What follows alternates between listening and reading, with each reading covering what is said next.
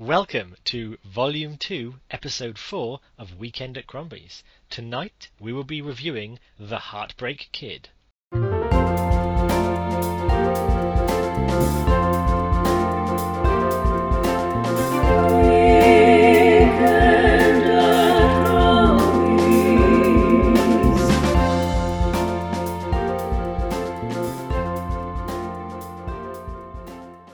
Welcome, dear listener, to Volume 2, Episode 4 of Weekend at Crombie's.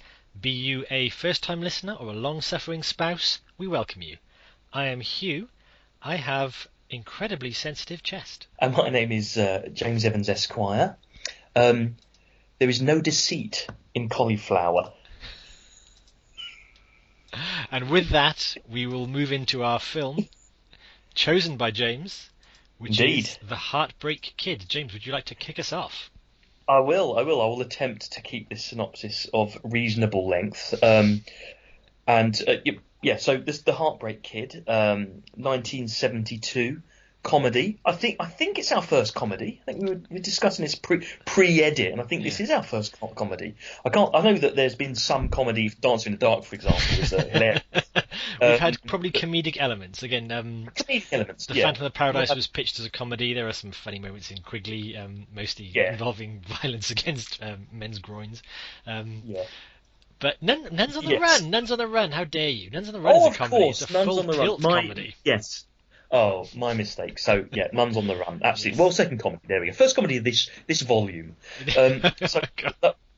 The Heartbreak Kid is, as I said, a 1972 film directed by Elaine May. It stars Charles Grodin and Sybil Shepherd and Jeannie Berlin. And it's a story of I suppose you could describe him as a relatively self-centered or kind of ego-driven young man called Lenny Cantrow, played by Charles Grodin. And he is courting and about to marry Lila, who's played by Jeannie Berlin, and they're kind of in the process of at the start of the film you see them meeting on a date, and then quickly in a montage style goes through to their wedding. So these are newlyweds, and the wedding is nicely filmed in the context of the whole family's there. It's a big Jewish wedding. Yeah, it's also set in New York. That's very clear. Is at the beginning he's amongst the New York streets. He's a door-to-door salesman of sporting goods. So he's jobbing around. Again, they have this massive Jewish ceremony with all the traditions in it, and he's surrounded by well-wishers and everything. So they zoom off in his car on what seems like a 3-day trip to Miami, which is very adventurous. Yeah. I guess this is a pre-airline day. Yeah, so they go on their honeymoon, and they've obviously not been dating for very long when they get married, and it looks like Lila's parents have been a little bit pushy in perhaps getting them married, and Lenny obviously goes with it. And I thought the hurry to get married was because she was denying him sex until they got married, because he's very keen to sleep with her, and she doesn't want to do it until they're married. Yes. And so he rushes through. He rushes through the marriage, perhaps without necessarily knowing everything about each other. So they're going to go to Miami Beach for their honeymoon, and the kind of the first kind of act of the film is them on their road trip. As you say, it takes about 3 days, and they go through. Is it Georgia? And they go through Vermont and Virginia. They don't go through Vermont. That would end up in Canada. No, they go through Virginia. Yeah. Anyway, as they're on their journey, there's first signs perhaps that Jeannie Lila and Lenny are perhaps not quite compatible, although Lila obviously is completely oblivious to any issue that might be going on. So they're in the car, and they're obviously singing. Was it Close to Me? How does that go? Why do birds suddenly say communards? Yeah. It's not the communards. Oh no, that's not the communards. Is that the communards? Jimmy Somerville? We might be getting off track in the synopsis. They're singing a love song, and she kind of hits a note, and he goes, "You have a really terrible voice." Really a nice way. But she's very honeymoon mode. She's all twittery. She's very excited. She's talking about their futures together. Yeah. She's all lovey-doveyed up, and he suddenly finds lots of things about her irritating. He finds the way she sings irritating, the way she eats a sandwich irritating, the way she the way she eats a sandwich is irritating. But we'll come on to that. We'll come on to that. I see whose side you're on. Yeah, so this is the first part of their honeymoon, effectively. And this is part of the honeymoon itself. And they during this process they book into a motel, and they make love for the first time. They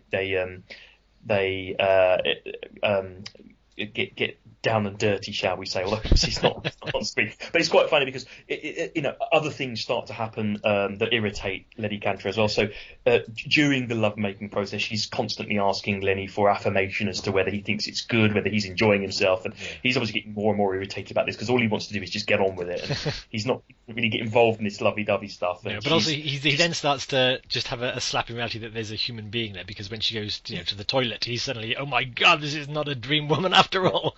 And he seems horrified by this fact. And again, though I'll probably stand by you on the way she eats a sandwich, most of her sort of quirks and foibles are essentially just being a human being. Yes, there's nothing disgraceful about her. She doesn't tend to be a closet racist. She's just a quite happy and cheerful and excited new bride.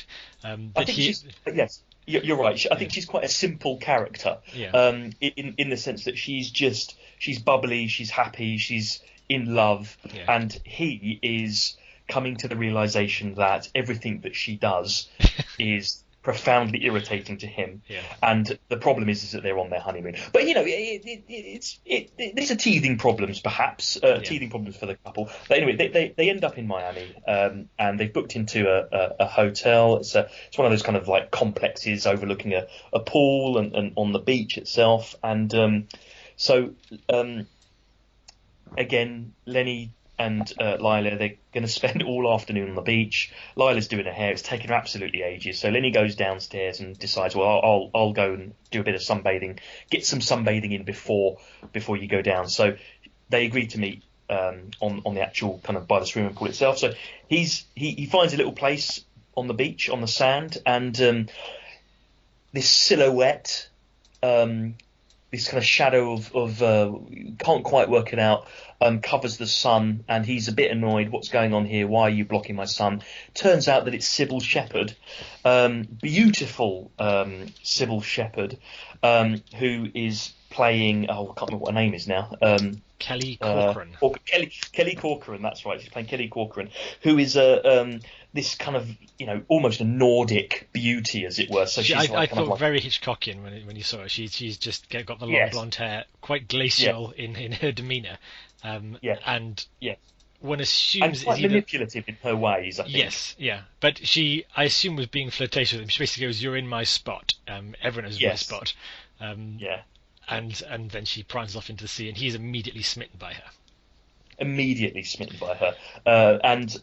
at that point, Lila has got herself ready and is down on the it's not really a promenade, is it? It's by the swimming pool, and she's calling to him. Lenny, who's that over there? What are you doing? Come on, come up here, and being generally a little bit irritating. So they go and lie next to each other, and as it happens, she falls asleep in the sun and has horrific sunburn. No, she didn't fall asleep. She was deliberately trying to get a nice tan. She refused to put on sunblock or anything like that. That's right. Yes. She spends a little bit too much time in the sun. Yeah, so she comes out absolutely horribly sunburnt. And Lenny is basically very annoyed with her for doing this. He's kind of slapping wet towels on her as she's clearly in a lot of pain, just complaining that, I told you not to lie in the sun. I didn't want a tan. There is no sympathy at all. No, he's utterly ruthless with these. He is. And then so after sort of throwing wet towels on top of her to ease the sunburn, he then takes stuff off to the bar for a beer. Yeah, he does. He goes down to the bar for the beer, and lo and behold, who should turn up but Kelly Corcoran again? Indeed.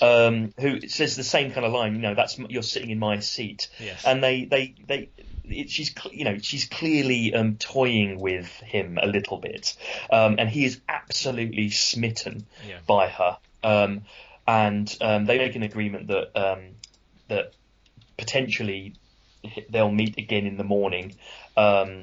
She rather kind of seductively says to him, make sure you're not in my spot again tomorrow, and so on and so forth. So he's suddenly got this idea in his head that, wow, oh my God, there's a chance here. This beautiful woman is coming on to me, and I am totally smitten with this woman. So he starts to think, perhaps I've made a terrible mistake in marrying Lila, and I need to perhaps get out of this situation. But I mean, that's all to come, perhaps. Yeah, but yeah, at the moment he's done probably nothing untoward other than talk briefly with an attractive woman. It's sort of when the tomorrow comes and he dashes off at 7 o'clock, leaving Lyra to slap cold cream on herself and reduce the sunburn, as he dashes off and then spends the whole day basically frolicking in the surf with Sybil Shepherd. Leaving Lyra in the hotel room all day with nothing to do, and then obviously comes back in the evening just before. So it comes back in the evening after this kind of incredible day he's had frolicking in the sea and the sand with Kelly. They agree to meet for a drink that evening as well. So now he immediately invents an ex-army buddy. Who he has to have a drink with, but he promises to come back and take Lila out for a meal at 9. So he sort of dashes off to Sybil Shepherd's or Kelly Corcoran's hotel, where they meet for a drink. I think that's when he confesses that he's both married and prepared to leave it for Kelly. And Kelly's response to this is still very glacial. She's kind of he asks her, he basically confesses all his love for her and that he's going to leave his wife and go for her. And she goes, "What does she think?" And she goes, "Well, I was listening. I can't think while I'm listening," which is quite a loose thread to hang your life on, but he goes for it. It is because she's quite ambiguous. She doesn't actually say anything that would give any indication that she's interested, but she kind of just lets him go on and on and on. And through that, he starts to, I think, assume that Kelly is completely interested in him. Even though that may not necessarily be the case. This is the first point as well, that we meet Mr. and Mrs. Corcoran, Kelly Corcoran's mother and father. And they're obviously very wealthy, incredibly wealthy, socialites, I guess, really, but very kind of very... I'd probably say not socialites because they're from Minnesota. That's the thing. They're just, very successful Minnesotans. They're kind of they're Republican, very strong... he works in bank as well. He's it's always, again, it's a contrast to... Lenny's character of being this kind of hustling Jewish New York character. They are old money, banking, Midwest America, this kind of stuff. So obviously they don't approve of him at all, despite the fact that he's also leaving over their daughter. And also he managed to get himself invited to dinner. Where, again, I think this is probably the first time you see Kelly's motivations, because he's saying he doesn't want to come to dinner, and she just goes to her daddy, he will if I ask him. And she realises she has it completely under her thumb. And they all go for this theatre dinner, which is mortifying because, of course, no one wants him there, but he's gamely trying to charm everybody. I don't think he even really wants to be there. Certainly not at the start, but partly because he knows also he's now breaking his dinner date with his wife, but also because he's doing his best. Also, I will say this bizarre dinner date. They've actually got Dom DeLuise, the actual actor, to be Dom DeLuise, the entertainer, in this dinner date. But I don't know if they got a cheaper rate. I don't know if they got a cheaper rate for him, because all he's doing is going like he's not actually didn't want to waste any material on the cameo. He just wanted to be sure that Dom DeLuise was doing dinner theatre. It was quite funny, that bit. I was just wondering, what on earth is this act? It's just someone on stage going it only just occurred to me if Dom DeLuise did any actual joke material and that's in the movie and he can't use it again, but if he just does funny noises, he can get it quite cheaply. Now I know that, I have a feeling that was probably deliberate, because throughout the meal they keep discussing about how brilliant he is and how wonderful the show is, when all he's doing is going I think that's deliberate. It must was a simpler be time. They had very basic taste back then. A man could stand on stage for 4 hours and go and they'd eat that. So Lenny at this point, he almost kind of invites himself to a boat excursion that the Corcorans kind of dinner dates who they're with going similarly on. Old money have a yacht. Similarly, and her father is just absolutely mortified by this idea that this upstart is going to be coming on their trip in the morning. So he goes. Well, I suppose he goes it is to his advantage that they're all such uptight, wash-British Americans because they're all too polite to tell him to bugger off. It's all like kind of, oh, if you want to come, yes, why not? You come along too. Well, I think part of the issue here is that, as well as Kelly Corcoran having Lenny completely under her control, she also has her father completely under her control as well, to a large extent. And so it's all a game for her, I reckon. It's all about control and power. Yeah. But nonetheless, so Lenny has to go home now and confess to his wife why he didn't come home at 9 o'clock. So I think he invents a car crash with this, he does, and he's a very slick lad because he has the names of the officers who pulled him out, and there is not he doesn't miss a beat in coming out with this massive detail. Obviously, so much detail, it's obvious he's lying. But when she goes, "Did you get into an accident?" He goes, "You think I'm lying?" And he's absolutely horrified that he might be considered not telling the truth. And then did you not see it on the TV? Yeah. Do you want me to give you the name of the officer? He's got the phone in his hand. Call him. I will call Officer Dibble now. Whatever. So his name wasn't Officer Dibble. That's a terrible name. That's why I couldn't lie off the cuff because he invents a very realistic officer's name who arrested him, a very realistic army buddy who doesn't exist but was nonetheless injured in this crash, which then gives him rationale to go off the next day to pretend he's going to be in court all day testifying. But he then goes on the boat, and he literally has to. So the next morning he gets up early, leaves.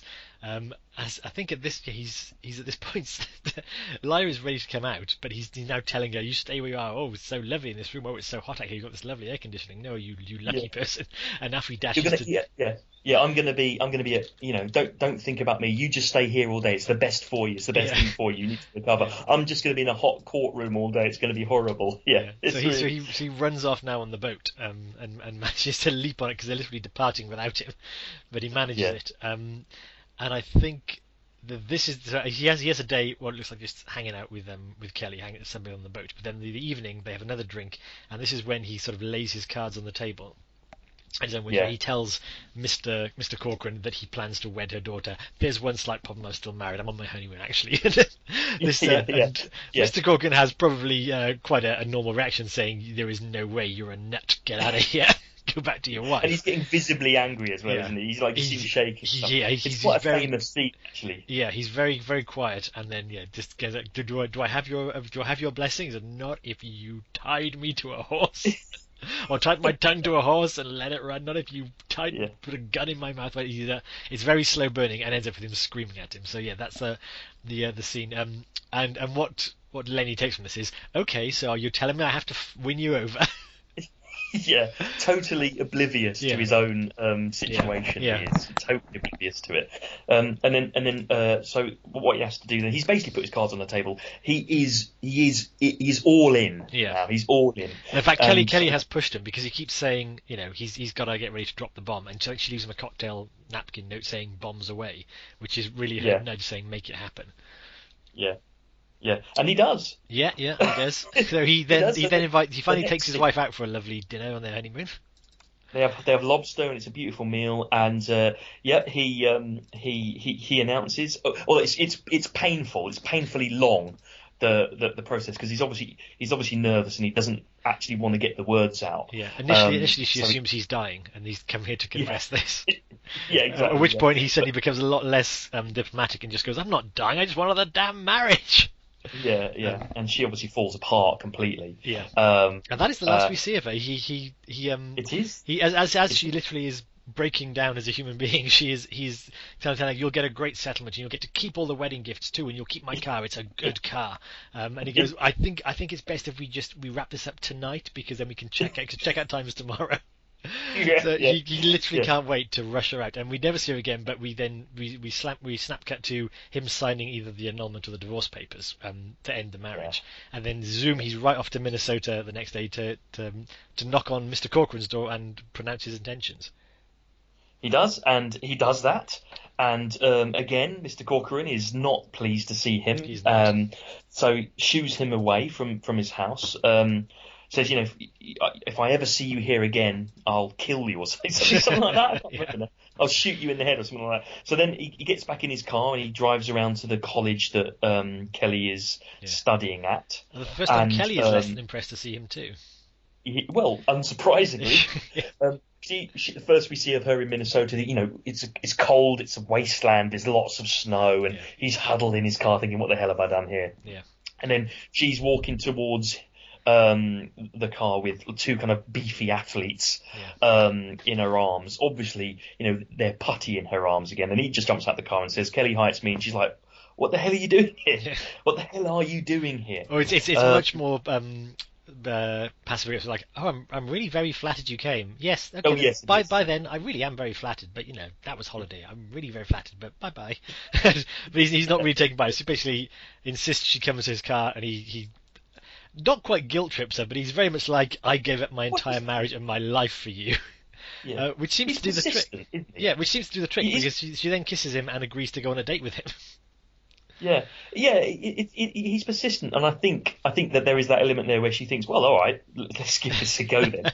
And so she does, and then they go to a little kind of like not a log cabin, It is but really a log cabin. Yeah, it's a log cabin. yeah, with it's a a log roaring cabin fire. that the family own, and it's where they connect. And they become a partnership in many ways. So she then invites him to dinner, but has to persuade, obviously, Mr. Corcoran.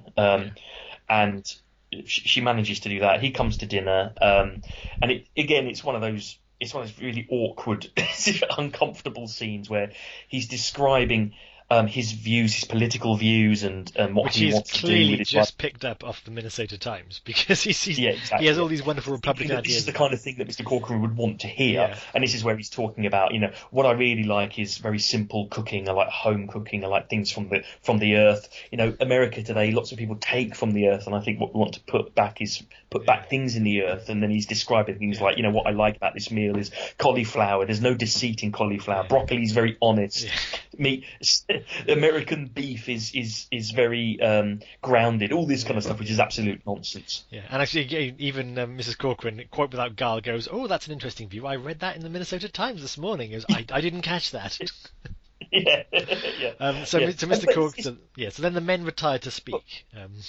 Yeah, I have to say, at this point, you're kind of thinking, well, maybe Mr. Corcoran has been persuaded by this, Yes. and they're in his study, and he says, "Do you want a cigar?" And he's like, "Man to man." Yeah. You know what, Lenny? I've been impressed actually with you.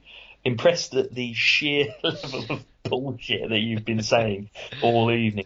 And basically, what he does is that he offers Lenny a bribe for him to just go away and never be seen again. And by it goes inflation, up it's a pretty good 25 bribe. It goes up to $25,000 Yeah. for him just to walk away. And basically Lenny is like, well, no, I'm not going to walk away. I was in the army.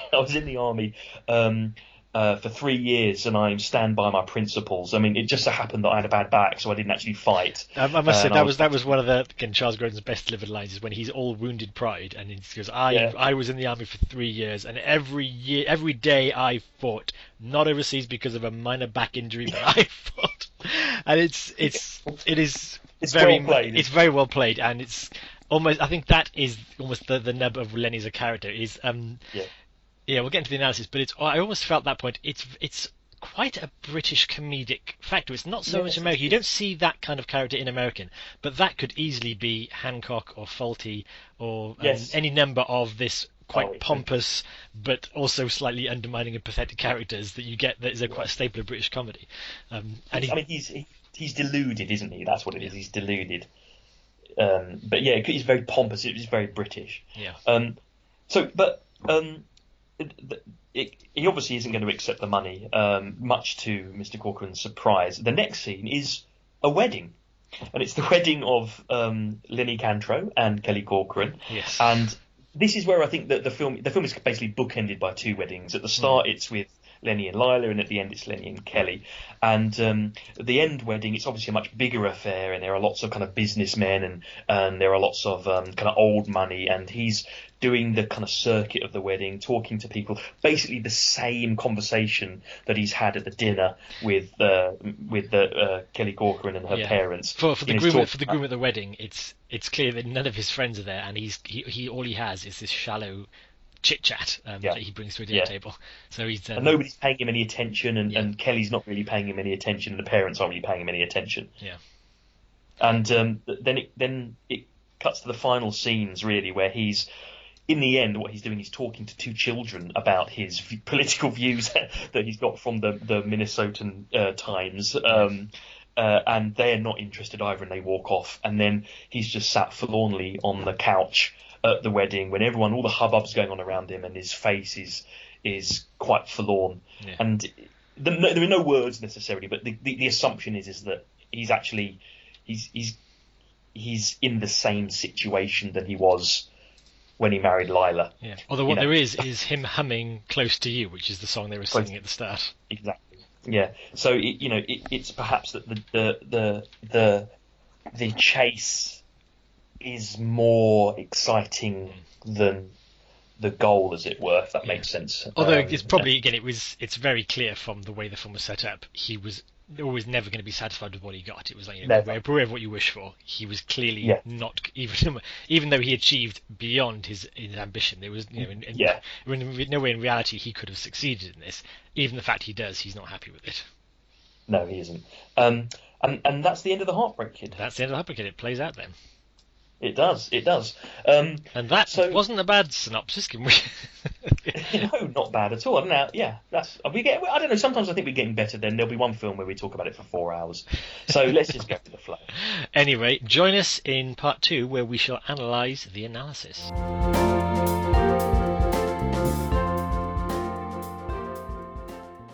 Welcome back. Welcome back all. Glad you stuck with us.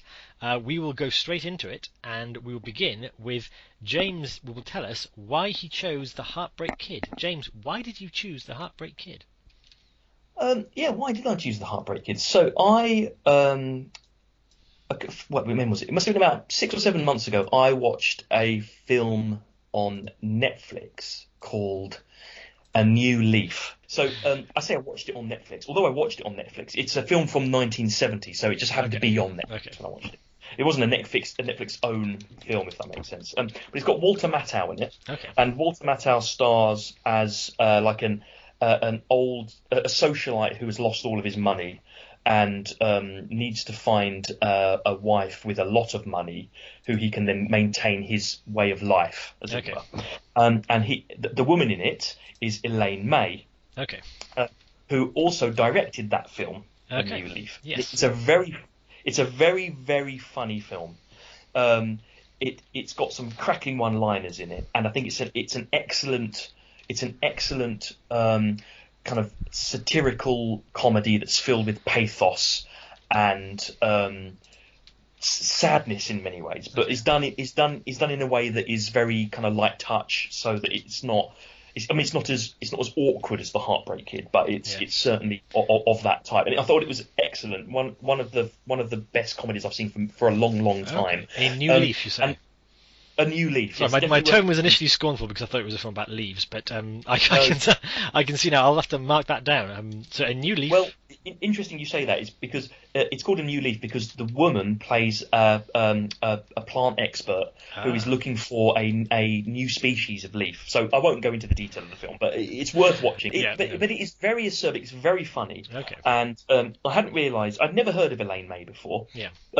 But she was quite a famous kind of comedian stroke filmmaker of in the 1960s she was and the 1970s.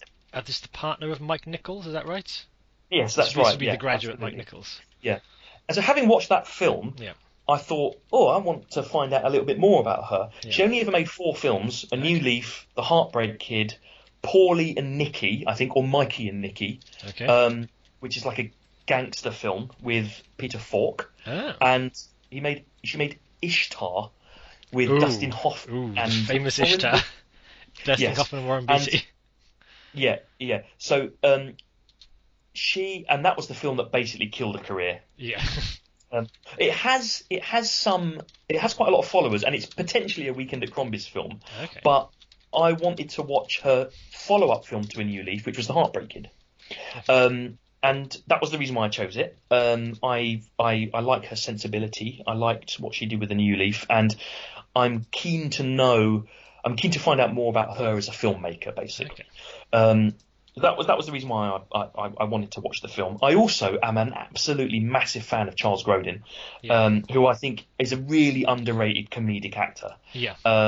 And he's in a lot of fantastic films. I mean, even family-based films like Beethoven, he's very good in it. Yeah. He's an excellent actor. He's in one of my favourite films, which is Midnight Run. He's in with Robert De Niro, and he's brilliant in that, and that's a fantastic film as well. So he's in one of my favourite films, which is The Great Muppet Caper. Yes, he is. Yes, exactly. And I think Charles Grodin, he deserves to be. I mean, he is well known. Don't get me wrong, but I think he deserves to be more well known. I think he deserves to be up there with some of the great comedy actors. Yeah. I think because his timing and his performance, particularly in this film as well, is really, really, really good. Yeah. I think he's excellent. So that's the reason why I chose the film. Yeah, really. I mean, it's as good as any, and it's been lost. I mean, it was remade a few years ago with Ben Stiller and Marlon Ackerman as the Lenny and Lila roles, and I can't remember what the actress's name is. I know who you mean. Yeah, Michelle Monaghan as in Kelly Corcoran. And to be honest, I've not seen it. It's not got great reviews, and I don't know why you'd remake The Heartbreak Kid in a kind of similar but dissimilar way, effectively. Yeah. So this film has got a bit of a reputation. The Heartbreak Kid, the 1972 version, it's got a bit of a reputation. It's considered. Although it's considered a classic, it's also considered a little bit lost in the ether of time because a lot of other films that have followed, particularly Hollywood films, comedic Hollywood films now, which are the kind of Judd Apatow style of filmmaking, the kind of Seth Rogen style of filmmaking, all feel a little bit like this, kind of improvised scenes that are kind of filmed to continue to be filmed until the improvisation kind of runs out of steam. Yeah. You know, a little bit loose, a little bit kind of fluid, but with a structure around the screenplay around that. So you see a lot of this type of film now, and I think because of that, it's got lost in the ether, but I think it deserved a bit of a kind of Weekend at Crombie's view. Okay, interesting when you said you don't know why they'd remake it, because it was the Farrelly brothers who remade it, again, with Ben Stiller. Yeah. Again, I think it was essentially pitching it as a retread of Something About Mary, because it is about the hapless Stiller who, again, falls for a dream woman, with the different narrative of, again, having a wife already. But from my analysis, I can actually see how the Farrelly brothers would be picking up on this, but we'll probably come to that further on in the actual analysis of it. But I saw, when I saw, again, the new film does look awful, but I did see the connection, why they would be drawn to it. But yeah, fair enough. So that was where you chose it. So you was the directorial choice. So would you like to kick off with the analysis of this? Yeah. So we kind of we skittled through the synopsis a little bit. For me, there are a number of scenes in the film which I think are quite. I'm going to use the word iconic, but they're iconic in retrospect, having now seen the film, if that makes sense. But I can understand the impact that they've had. There are four key. I think there are four key scenes in the film. Effectively, you've got the bookending of the marriage at the front and the marriage at the end, the marriage at the start and the marriage at the end. Sorry, and the marriage at the start is very. I think it's quite funny, but it's a very kind of very specifically Jewish style wedding. Yeah. And it's very kind of it's not low key necessarily, but it's quite what's the word I'm looking for? It's not elegant, it's not graceful. It's a little bit more kind of rough and ready. Yeah. There's one great bit in it when it's clearly in the front room of Lila's parents, and there's not really enough room for all of the chairs to be laid out and all of the guests. And Lila's being walked down the aisle by her father and her mother on both sides, and there's not enough room in the aisle to go all the way down, so they're kind of pushing into the chairs and knocking them over a little bit as they're walking down. And that sets up who Lila is and what her family's like, in the sense that they're very close. They're obviously very loving, but they're kind of they don't have much elegance about them, perhaps, and they don't have much sophistication necessarily. And then at the end of the film, you've got the wedding, which is very ostentatious, very well attended, very kind of highfalutin. but it's probably a little bit empty, and it's a little bit lacking of humanity and lacking of kind of a kind of sense of emotion and connection. Even though, you know, Kelly's parents clearly love her, she is quite cold, manipulative, and kind of just she uses sex appeal for her own kind of process, I guess, in that regard. And in that context, you see Lenny basically lost.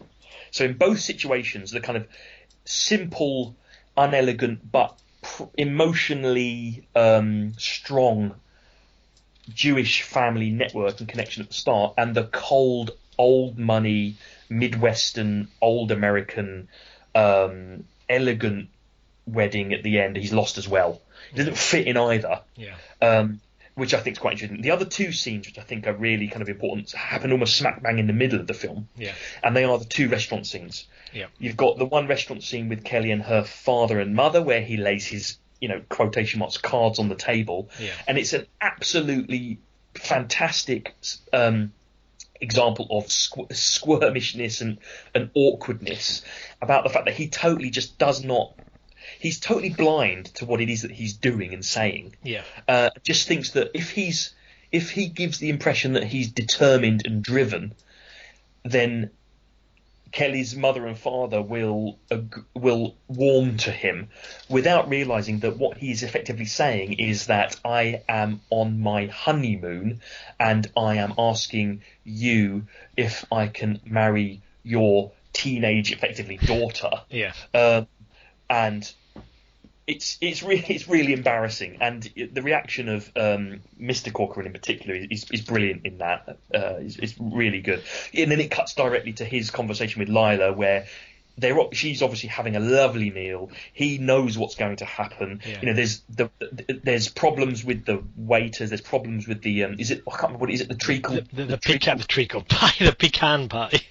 It's the pecan pie, which they've decided specifically to come to this restaurant for, isn't available, and all this kind of stuff. It all goes wrong, and then in the end, he tells Lila what he thinks. And you know, up until that point, it had been, because you know what's coming. There's a tension in you because you think, God, this is awful, and he's being a real idiot, and she's totally oblivious to it. So it's really awkward in that context as well. But when it actually comes out, she's genuinely devastated. It's not a comedic reaction. It moves from comedy to pathos and tragedy. And the final scene of that is her literally just weeping in his arms, and it's not comedic at all. It's really quite tragic in there. And it's at that point which I think that's what gives the comedy such power in the film, because it is the blackest of black comedies, and Lenny is not. He's a character that is egotistic, that is totally oblivious to anything else around him other than his own sense of personal goals and what he needs to be satisfied himself at the expense of anything else. He's not a character that you want to warm to, but in Charles Grodin's hands, he is a character that you kind of end up warming to and feel maybe a little bit of sympathy at the end, which is absurd. I will come again. I'll now lay my cards on the table. I really like Charles Grodin again as an actor and a comic actor, and I thought he did a good job in this. But there was the issue of not warming or not even empathizing with Lenny. That's very difficult. He's almost a sociopath in the way he handles things, and I found that dinner scene really, really uncomfortable to watch, and not in the black comedy way that the previous scene was. That was what I'd regard as kind of the comedy of mortification, where you're just you're biting in your face like, oh my God, I can't believe he's doing this. Why doesn't he see? And you actually, it's the kind of stuff you'd see, I guess, in The Office or modern comedies, where it's just it is actually quite a modern sensibility of it's just there's no laugh track and there's no relief. You're just watching this person circle the door. The reason why it's because in that first dinner scene, Lenny is the butt of the joke. Yeah. And in the second one, it's Lila, and Lila doesn't deserve it. That's the thing. There's a couple of things. Firstly, yeah, Lyra is given no kind of hook to her character, other than again being a human being who eats a sandwich messily and can't sing. Yeah, There's nothing wrong with Lyra. She doesn't portray any badness or deserving of this bad treatment, or even setting herself up for it. She thinks she's on a honeymoon, and she has no reason to suspect otherwise. And he just drops the bomb on her in the most cruel way. And when she is in, when she says, she has the reaction of, "I'm going to be sick. I need to get out of here." He's literally forcing her back down to the table and don't pushing. make a scene. Yeah, Don't make a scene. yeah, and pushing water in her mouth and saying, "Don't make me go through this. I can't tell you all this again. I got, let's just end this." And he's destroyed her It's all life. about him. It's always all about him. Yeah, he's destroyed her life, and just says, "Well, can we end this tomorrow really quickly because I've got something else I need to take care of." And it's very uncomfortable to watch. I found I did not enjoy it. It's stressful. And it was like watching again like spousal abuse. It was horrid, and that was a problem for me in the film. That almost, you say that was the turning point of the film. That was when I went from thinking, oh well, this is, I get where this is going with the comedy. He's clearly just going overboard with, he's chasing his quadric dream. I went to that scene. I can see that going that direction was a choice, but I don't think it was a choice that made the film work for me. Yeah, no, and that's I tend to agree with you as well. I think that both scenes were very well played. Yeah. And I think that, in particular, I think Jeannie Berlin's performance in the Lila role is really, really good because up until that point, she's almost a figure of ridicule from Lenny's perspective. Yeah. Not necessarily from our perspective as viewers, as voyeurs of what's happening, but from Lenny's perspective, she's a figure. She's in the way.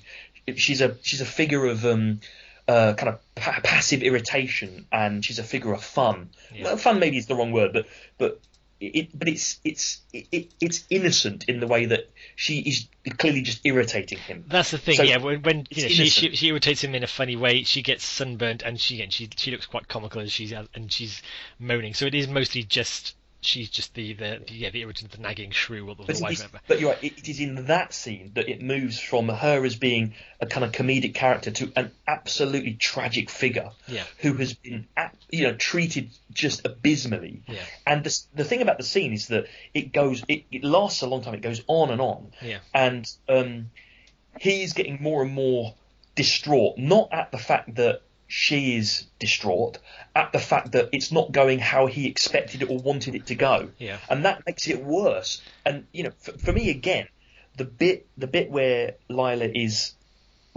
weeping, and not just weeping, but it's guttural. It is a kind of an animal howl of just pain. Yeah. And it's not played for laughs at all. It's directly played as Lenny's he's a bastard. Yeah. This is terrible stuff. But now, then right off the back of that, then as this is happening, and this might sound like it's a good punchline, but then the waiter comes in with the pecan pie, and in a different comedy, for me that works because you've had the mortifying thing, and then the pecan pie that was so important 2 seconds ago is suddenly ridiculous. The waiter wants to come in and give him the whipped cream, but because it's played against this real thing that would work in a serious drama, I found that.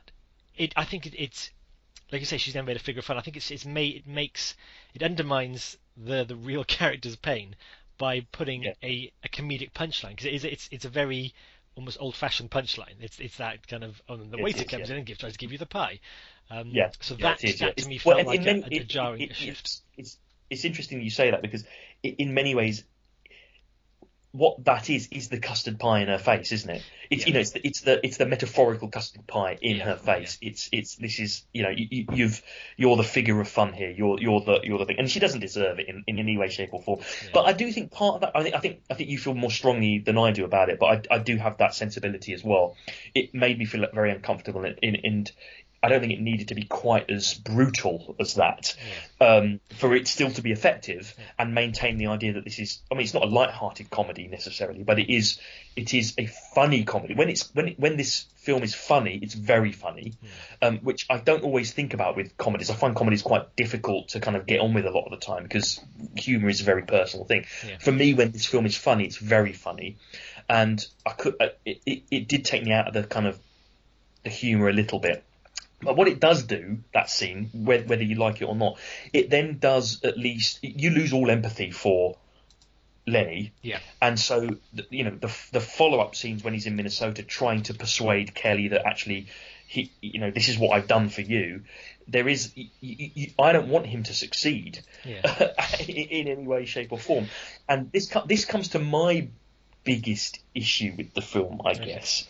The biggest issue I think is that not knowing anything about how the film would play out, I was absolutely certain that the way that the film would play out would be that Lenny would go to Minnesota and it would just be obvious that Kelly was stringing him along when they were on holiday, and it would be his embarrassing and awkward attempts to try to ingratiate himself into the Corcoran family unsuccessfully. And actually, that doesn't happen. He does get to marry her, and I felt that was a bit that was almost, and I can understand why Elaine May does that, because I think for Elaine May the payoff is the final scene. Yes, I was going to say she's chasing the ending, and she gets halfway through the film and doesn't know how to get to the ending credibly, and therefore I think. Carrying on from this, I find a real problem with Sybil Shepherd's character because she is played glacially. She's so empty. You don't know why she would. I'm not sure what levels of attraction were like in the 70s, but I wouldn't have said Charles Grodin was jaw-droppingly attractive to Sybil Shepherd. Why she would have? Because she said she was attractive in the first place. Why she started flirting with him? Yeah. He's still kind of a doofus, even as a young man, and he's playing it that way too.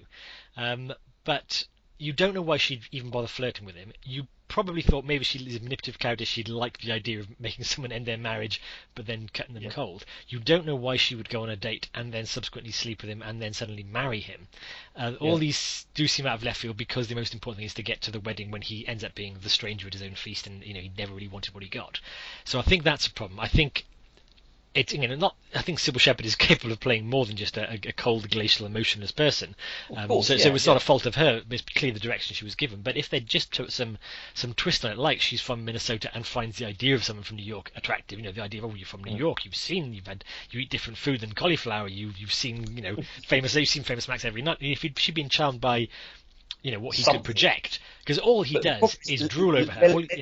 But Lenny is charmless. That's the thing, but he does try and brag about being from New York and this kind of stuff. He does try to put the front on in front of the parents, and if he did any of that, because all he does in front of Sybil Shepherd is just worship her, and maybe you want to play that she's a daddy's girl and all she wants is to be worshipped, but I'm sure she could have found that anywhere in which the college guys of Minnesota too. It's her going that far with him does not seem right, and that is also a problem with the film, because if she'd been charmed by him initially and kind of encouraging him, saying, go on, break up with your wife, do it, I'll run away with you. It's a bit more believable, isn't it? It becomes more believable, and it ramps it up. But the fact he is, if we disregard the fact that later on he does marry her, what he appears to be in such a kind of a Walter Mitty delusion of doing this, he's destroying, which makes the dinner seem harder with Lila, because he's destroying her over something that can never happen. He's not going to go off and marry this person. He's just ending it to destroy their lives.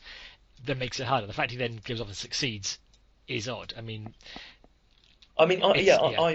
was very surprised at the way that the film moved into that final act. And so, for example, the scene where he and Mr. Corcoran are having a conversation, and Mr. Corcoran says, I'll give you $5,000, I'll give you $10,000, I'll give you $25,000. Yeah. Even then I thought he's going to accept the money. Yes, I thought that was going to be that the pair was like 25, you say. And then you'd get quite a comic scene where he talks himself into it. Exactly. And I actually think you're exactly right. You are exactly right when you say that what Elaine May was doing was getting toward her ideal final scene. But I don't think the film necessarily needed that. No. It it didn't need that. That this film didn't need that final scene to be really, really effective. Yeah. And it could. You're right. It would have been much more effective. I could even take the incredibly brutal meal with Lila and Lenny. If all of it was a waste of time, if his chasing, and I suppose ultimately it was a waste of time, because the final scene is him empty.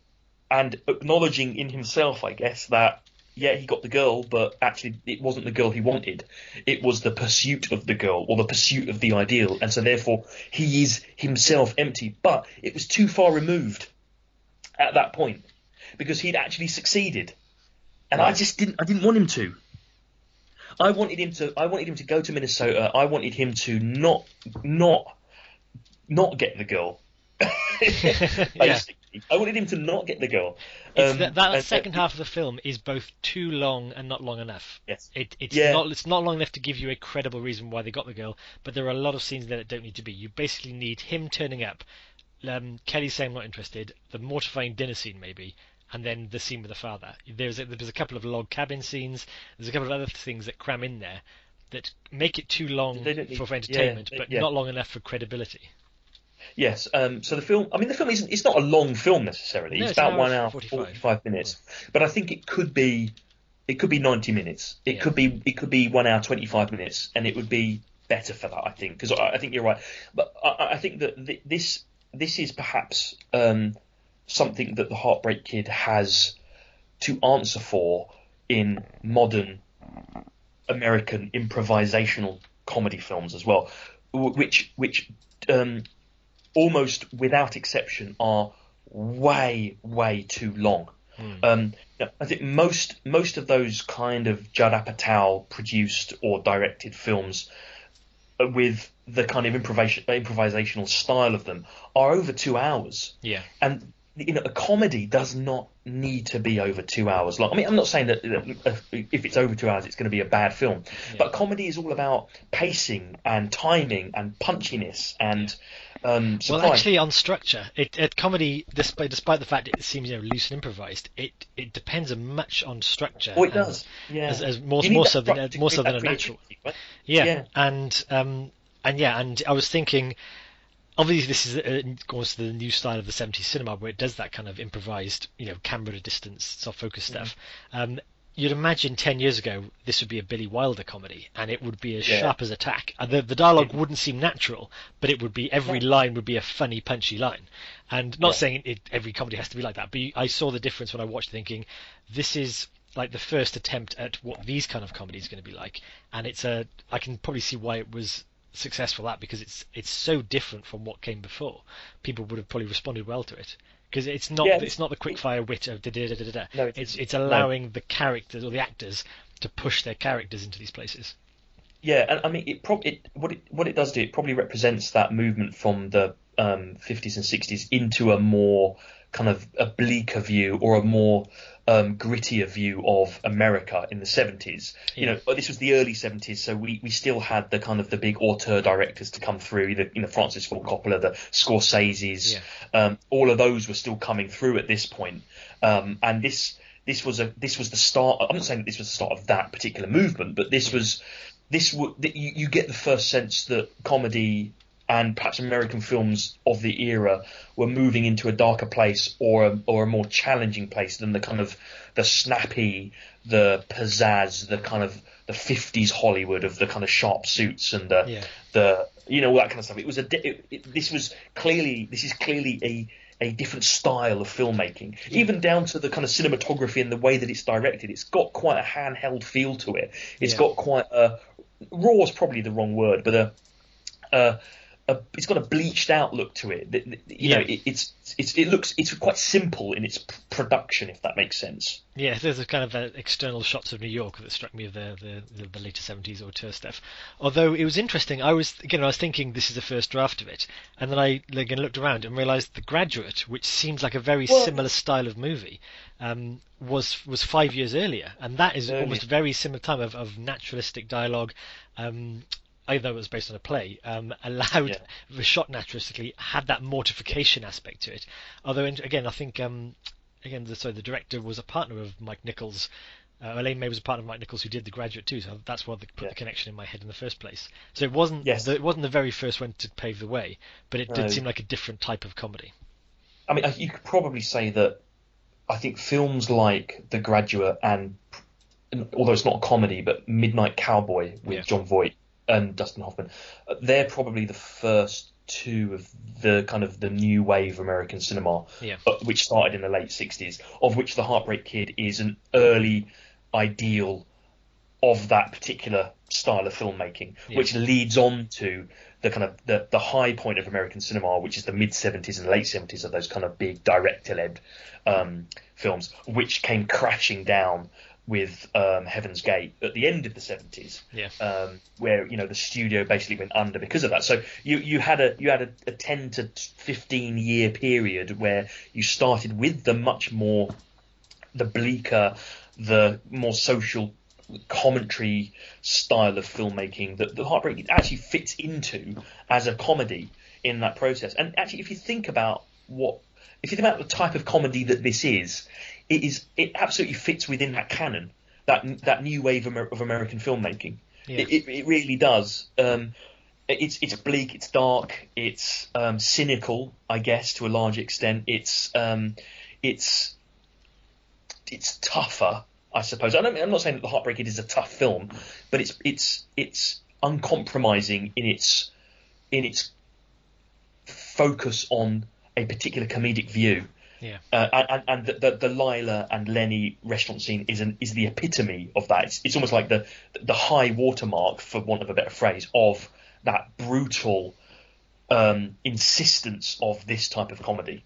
Yeah. Because it is not a funny scene. Yeah. It is not a funny scene. I don't think it's intended to be a funny scene necessarily. I think that Elaine May has created a scene which is utterly brutal, and she's done that deliberately and put ridiculously comedic elements in it deliberately. And even for me who like Dancer in the Dark, that scene was tougher than anything I saw in Dancer in the Dark. Yeah, I agree so too. I mean, is it a problem that it was too well acted? I mean, Jeannie Berlin Possibly does it very well. Yeah. And maybe she shouldn't have. Maybe it needed a broader touch. You know what?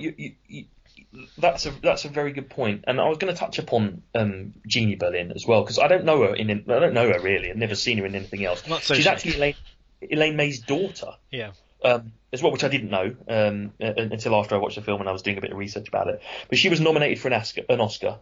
Okay. For that role, and for Best Supporting Actress, and I can understand that because her role in this, she's the fulcrum around which other things happen, but she doesn't have a lot to do. But I think that by creating both a profoundly irritating but highly sympathetic character in the screen time that she has it's a really good performance from her. Yeah. It's such a strong performance from her. Yeah. And that scene in the restaurant is the example of that. The movement from simple, a simple kind of non-thinking but inherently warm character to someone broken within the space of about 8 or 9 minutes. I think it's such a good. She's exceptional in it. And Mr. Corcoran, played by Eddie Albert, was also nominated for Best Supporting Actor. Yeah. And again, I can see that because although he's not in it a lot, he has maybe 3 or 4 scenes where he's in it, as a central part of it, and he acts his socks off in those scenes, and So I think that there's the acting in this is universally superb, and perhaps with the exception of Sybil Shepherd, and I don't mean that she hasn't acted well in this. Yeah. I think she does exactly what she needs to do in it, but I needed a bit more from her. Yeah. I think she's very much the weak link in this. And that's a problem because she's the instigating incident that kicks everything off, and you need to be more than just an attractive blonde who looks nice in a swimsuit to kick off the plot of this magnitude. But again, you can only assume that's how she was directed to play it, and which is interesting given that again Jeannie was played so real. Yeah. So it's not like the director's not capable of demanding that from the actors, or the actors aren't capable of delivering it. But it was, again, it might be because, and this is just me reading around it, saying that the truth of it came from kind of the Jewish heritage and the New York side of it, and in fact everything he sees outside that is much the dream he's chasing. So it doesn't need to be as real to him. Sybil Shepherd is just the kind of the Hitchcock blonde that he wants, and it could have been anyone come along and who showed interest in him. Yeah, well, that's true actually, and in which case Sybil Shepherd doesn't. She's not required, and it's not important that she plays anything other than what seems quite a glacial, empty femme. She's a femme fatale, but without the fatale, really. I guess really. Without the motivation, really. Yeah, without the motivation. Yeah, exactly. Yeah. But that's not important because she could be anything. Yeah. It's just that what she isn't is Lenny's experience. Yeah. And it's that's important. As soon as they get married, she becomes part of Lenny's sphere. Yes. And is therefore is not desirable anymore. Yeah. Which is again is tragic when you think, well, the way we're describing this is it doesn't come across as a comedy. The one thing I would say about it is when this is funny, it is very funny. There are some great scenes in it, and there are some great lines in it as well. I spoke at the start about there's no deceit in cauliflower. The scene at the dinner at the Corcoran's house where Lenny is having a meal with the parents is, again, it's painfully awkward, but it's also quite funny when he starts banging on about the value of these robust kind of folk style vegetables and kind of wholesome American meals, and giving these kind of words to them that just don't make any sense. Mr. Corcoran's scenes are fantastically funny. One of my favourite scenes in the film is when Lenny is invited to the boat trip with the Corcorans and their banking friends, and he turns up in his kind of it's not a banger particularly, but it's a bit of an old car, and he's got his court suit on because obviously he's told Lila that he's going to court, and he quickly gets changed into his swimming trunks, and Mr. Corcoran sees him getting out of the car and almost kind of almost maniacally starts to unhook the boat from the jetty, and he's desperately trying to push the boat away from the edge of the jetty so it floats off before Lenny can get on the boat. And Lenny is obviously he's running up the jetty shouting, I'm here, don't leave, and Mr. Corcoran's pushing the boat away, and he just about manages to get on. And there's you can see Mr. Corcoran in the background, but he looks absolutely bereft that he's into the boat. And for me, it's just a really subtle piece of filmmaking because it's not marked in any way, but you know how he feels. You know how Mr. Corcoran feels. Yeah. Because you just don't want him on that boat. Yeah. It's really good. Okay. Anything else you wanted to say about the Heartbreak Kid? It was like when I watched, for example, Fistful of Dollars. I'd heard the reputation of the film. I'm not saying it's a bad film, but I'd heard the reputation. I was expecting to be blown away. But when I watched it, because so many other films have been inspired by it, I found it so unoriginal. It was sort of retroactively, and maybe that's the same thing. It's not that this is so influential, but there are clearly things that were influenced by it, and it doesn't seem fresh or new. Whereas you saw it in 1972, it probably seemed very fresh, very new, and that itself would be worth something in a watch. Well, and also its bleakness and its brutal treatment of Lila is maybe what audiences wanted in the early 70s. Yeah. And I think watching it now, I need something a bit softer and warmer. Actually, because again, in the 70s, she was like only 22. She was 21 actually when they mentioned it. In the 70s, you married young and you stayed together for life, and the idea that, I think sort of every sort of middle class person in the audience would know that pattern, and therefore probably empathise more with Lenny that he had to get away. Whereas now to a modern audience, it's like you don't do that. If you've committed to someone, it's because you've lived your life, looked around, you've decided you want to settle down, not because you're trapped and you want to escape. So for him, it's an escape. And maybe for audiences, because he says I got to prove something to myself, and he said I want to prove something to myself. But to a modern audience, it's capricious and cruel and capricious is the word, isn't it? It's capricious. It's not endearing. There's no empathy at all. And I also wonder, coupled with that, there's something about the kind of the razzmatazz and the kind of sparkly lights and lightheartedness of 50s and 60s comedies, that perhaps audiences with The Heartbreak Kid wanted something darker. They were ready for that. Yeah. And so it tapped into that kind of zeitgeist at the time, which was for that kind of darker, more social realist is probably the wrong word, but a kind of a more ramshackle style of comedy that was cynical and had characters in it that were unlikable. I mean, that's a common theme in lots of 70s films from the era, really. And again, now in nowadays, you've got the idea that there's a different kind of family structure around, but also, I don't know, there's I don't know what it is. I just think the sensibility of what that is now just doesn't fit quite as well. Maybe that's for the worse. I don't know. Maybe we're all idiots now, and maybe we're all idiots now, and in the early 70s there was a kind of better recognition of what artistic culture looked like, and we just don't have that anymore because we've been bombarded with these types of films again and again and again. No, I wouldn't go that far. And I think, again, probably if we're analysing it now, I agree with you that the dinner scene with the parents, when he is desperately trying to be like a Republican and banging on about cauliflower, is funny. But for me, that comes too late in the movie because at that point I have completely broken ties with Lenny. I deeply dislike. It's not just dislike, because you can dislike characters and still be with them. I'm not even with him anymore. I think that's the problem. If a character can be, awful and disgraceful and deceitful and manipulative, and you're still with them because they're pushing the plot forward. Yeah. It might be the fact that he ends up getting a date with Kelly, and she agrees to marry him or whatever. That seems so, it doesn't land true. That makes me lose it with Lenny, because maybe she just said go away and he was left in Minnesota in a borrowed car, distraught. I'd still be with the character because that happened. Yeah. I'm not with the character, and because obviously the previous cruelty. Because again, in retrospect, his bumbling schemes, they were initially funny. Now they come across as, especially after the dinner, very cruel and just gaslighting. Even before the dinner, his wife's in pain from sunburn, and he is just telling it to sod off so he can go off on his secret dates on their honeymoon. Yeah. So that stuff puts you cruel towards Lenny.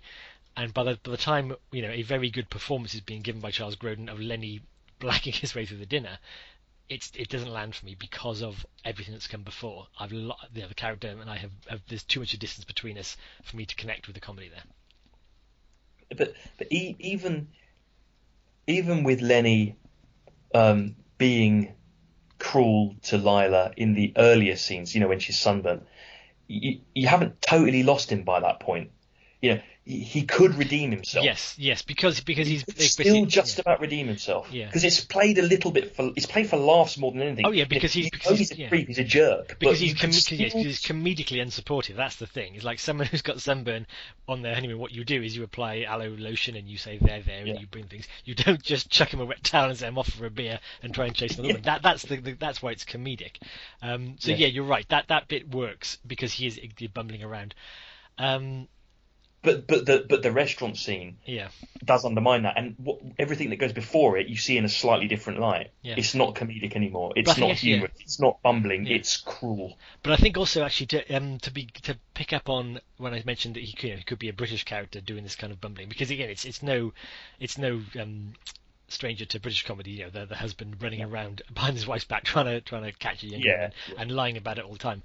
I think the difference is he's actually quite good at gaslighting poor Lila. The lies trip off so naturally to him. He has the name of his army, but he has the name of the police car. He has all these things queued up for him, and he never once seems to get caught or even stumble. She doesn't say, "Oh, why have you got a tank? 'Cause I've been in the sun." And I think actually if he'd flailed around more, you'd be with him more because he'd be in a pickle. Whereas actually, because Lila is so guileless and so trusting of everything he's saying, it comes across worse. Whereas if she had, again, more of an edge or more of a suspicion, or he'd been less adept at deceiving her, it would be funnier, and he'd be more bumbling. Whereas actually, this is where I came across him being a sociopath. He is a very fluid and accomplished liar. He is, isn't he? And that is harder to latch onto. If he'd said the buddy's name and then he said it again and said, well, that's the different name. Oh, that's what I call him. That's his nickname.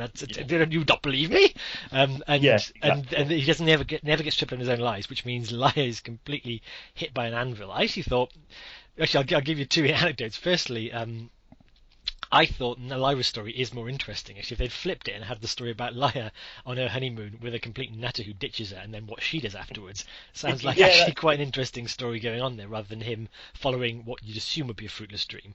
I'll tell you what, it would have been a lot more cathartic. Yes, yeah. Because what I would have wanted to see is what is the aftermath for Lila of that restaurant scene. And what you might want to do in that situation is create a story for Lila which actually has some kind of happy ending. Yeah. Obviously, it's contextual and it's relative to what's happened before, but maybe she ends up finding love somewhere. I really wanted.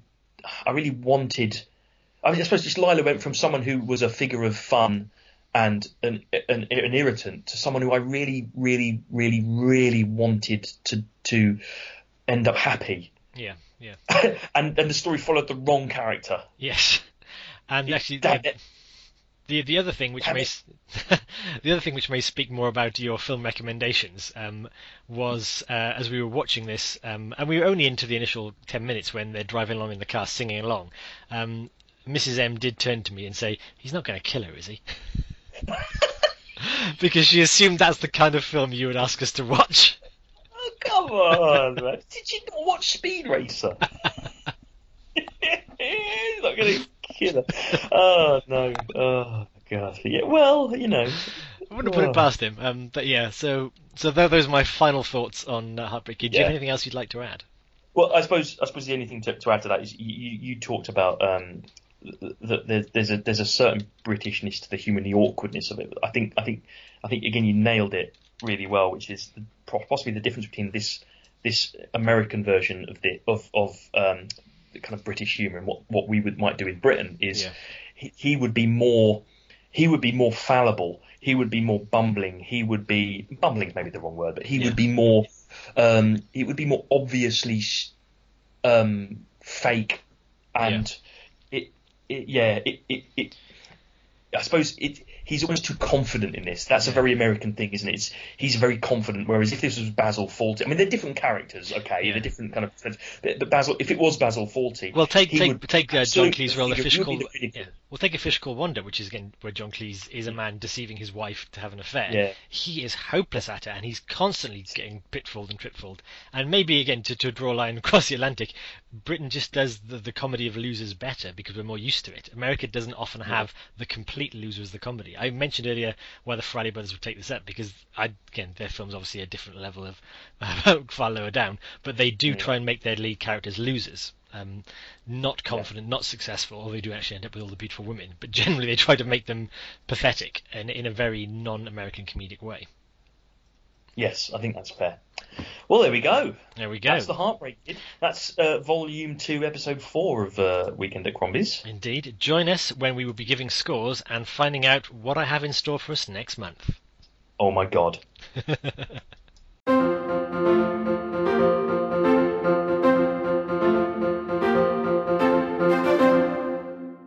Welcome back. You're in the last third now. We've opened up. We've travelled through Virginia and Georgia. We've sat down for dinner.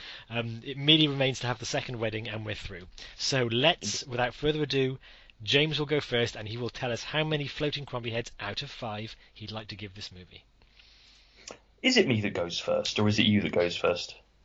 I thought it was the other person, so that it can't be faked. So we can't say, because I could give The Heartbreak Kid 5, and then I'd win at the end of the year.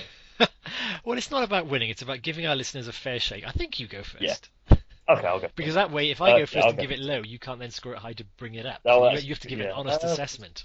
Okay, all right. Not this suddenly got very competitive. We are impartial. Yeah. We're impartial, and we want to give every film a fair shake. So, shake away.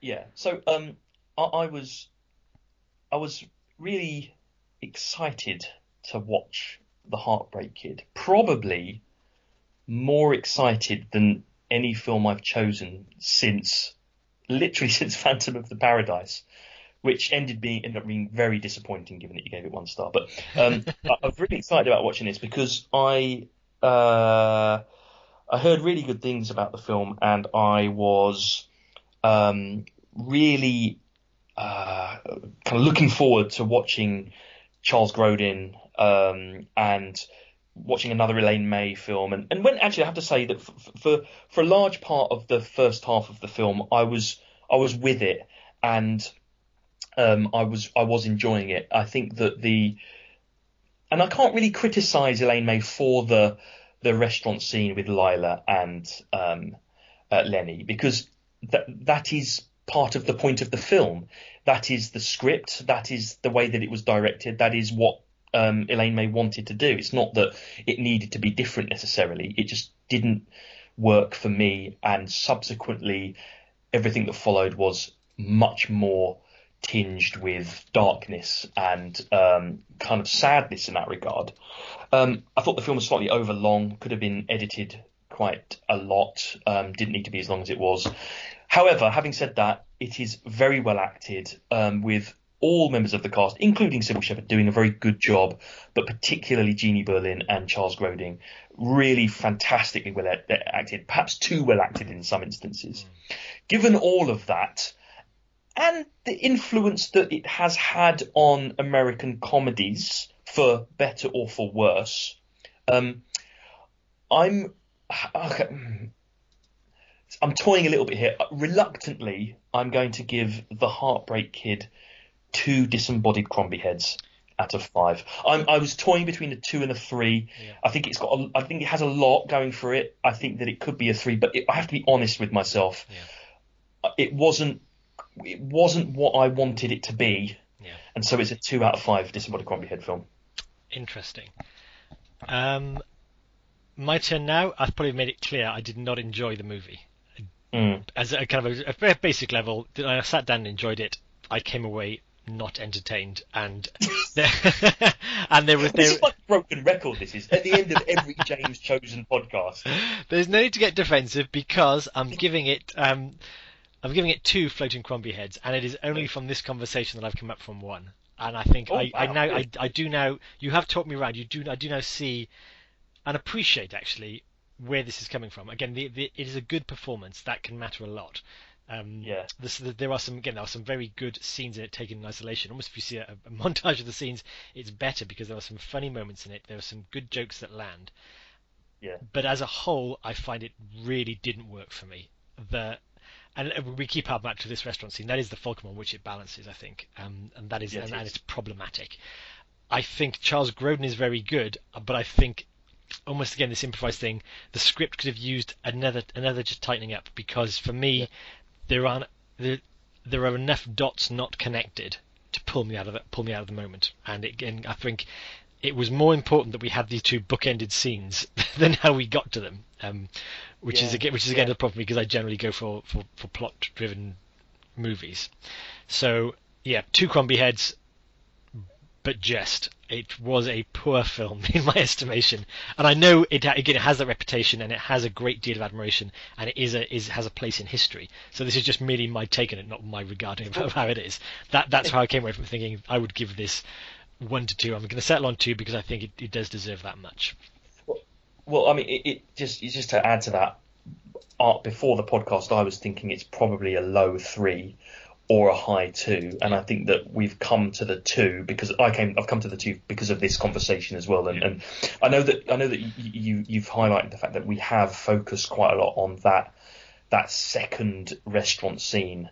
But I think maybe more than any other film that we have reviewed on Weekend at Crombie's, that scene has played such a critical role in my perception of the film. Yeah. Both prior to that scene in retrospect and what followed the scene afterwards, that it is the central conceit that dictates both the tone of the film and my reaction to it. And I understand that others would react differently to that. But for me, I agree with you. It took me out of the film. It meant that, and it became very obvious as a consequence that we were trying to get from the first wedding scene to the second wedding scene and fitting the dots in between without really a recourse into understanding the kind of mechanics of emotion and satisfaction and kind of empathy and comeuppance, I guess, really. Yeah. I think two is fair. Two is fair. I will say of that scene, it will stay with me, but not in a bad Dance in the Dark way. I'll remember that scene and remember what I took from it, but not in a way Yeah, of me I too. wish I'd never seen it. This is incredibly effective, right? Yeah. I mean, if you're listening to this podcast and If having you are, not, if anyone is.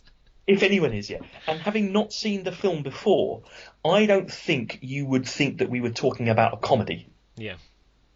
I think that you would think that we were talking about a very dark family drama about an incredibly unpleasant man married to a simple but a simple but kind of warm woman who he treats terribly. Yeah. And in many ways, that is what we've watched, but it does have comedic elements to it. I think if it was just that drama, it might have been more bearable. Yes. You're not supposed to be laughing at stuff. Well, I mean, you could say that any comedy, Fawlty Towers is the story of a hotelier having a nervous breakdown. It's just that you play it for laughs and it becomes comedy. All comedy is tragedy in there somewhere. So for every smile there must be a tear. So that's not too bad. But yeah, I think we've milked that now. Would we like to hear what May's film will be? I don't know if I do, to be honest. Well, okay. So this was the first of the films that I've chosen that we've both agreed on negatively. Yeah, we've reached concord on up and down, so that's quite good. Yeah, it is. Yeah, I just don't want another obscure Disney musical. But anyway, if it is an obscure Disney musical, then I will watch it with an open mind. Okay. You've now got me dashing to my list of other things because I felt I'm gonna am I gonna get my choice now? There's tension. I think. Oh no! I think. Choose what you want to choose. I'm gonna choose what I'm gonna choose because I chose it, and I will start by saying, and we won't talk about it anymore. This is not some elaborate revenge for you picking The Heartbreak Kid. This is generally what was on my list of things I would like to revisit. So, the film we will be watching in May will be Condor Man. Oh God! Well, I think I've seen Condor Man. Does that have hang on a minute. Does that have what's his name? Michael Crawford. That's it. Yes. It's got Michael Crawford in it. Yeah. Okay. I've not seen it for years and years. You're coming with fresh eyes in that, but nor have I. So Condor Man is what we're watching May. That's all we'll say about it. But that concludes our episode. I hope you enjoy it, and I hope you all have a very enjoyable weekend at Crombie's. Good evening, all. Weekend at Crombie's. Can you analyse the analysis? I was waiting for you to pick me up on that. I'd almost teed it up for you, but you chose not to take the shot. Thank you for that. I think it's because it was playing in my mind as you hung up. I mean, you can analyse the analysis. I'm sure people are at home are analysing the analysis that we give. Yeah, I'm sure. Yes, and if they were to tell their spouses about it, they would be analysing the analysis of our analysis. It's the Escher painting of analysis. It just continues forever. Well, if that isn't an apt description of Weekend at Crombie's, I don't know what is. No, I don't know what is either. It's the Escher painting of film podcasts. It keeps going on and on and on and around and around. And you never quite make sense of it.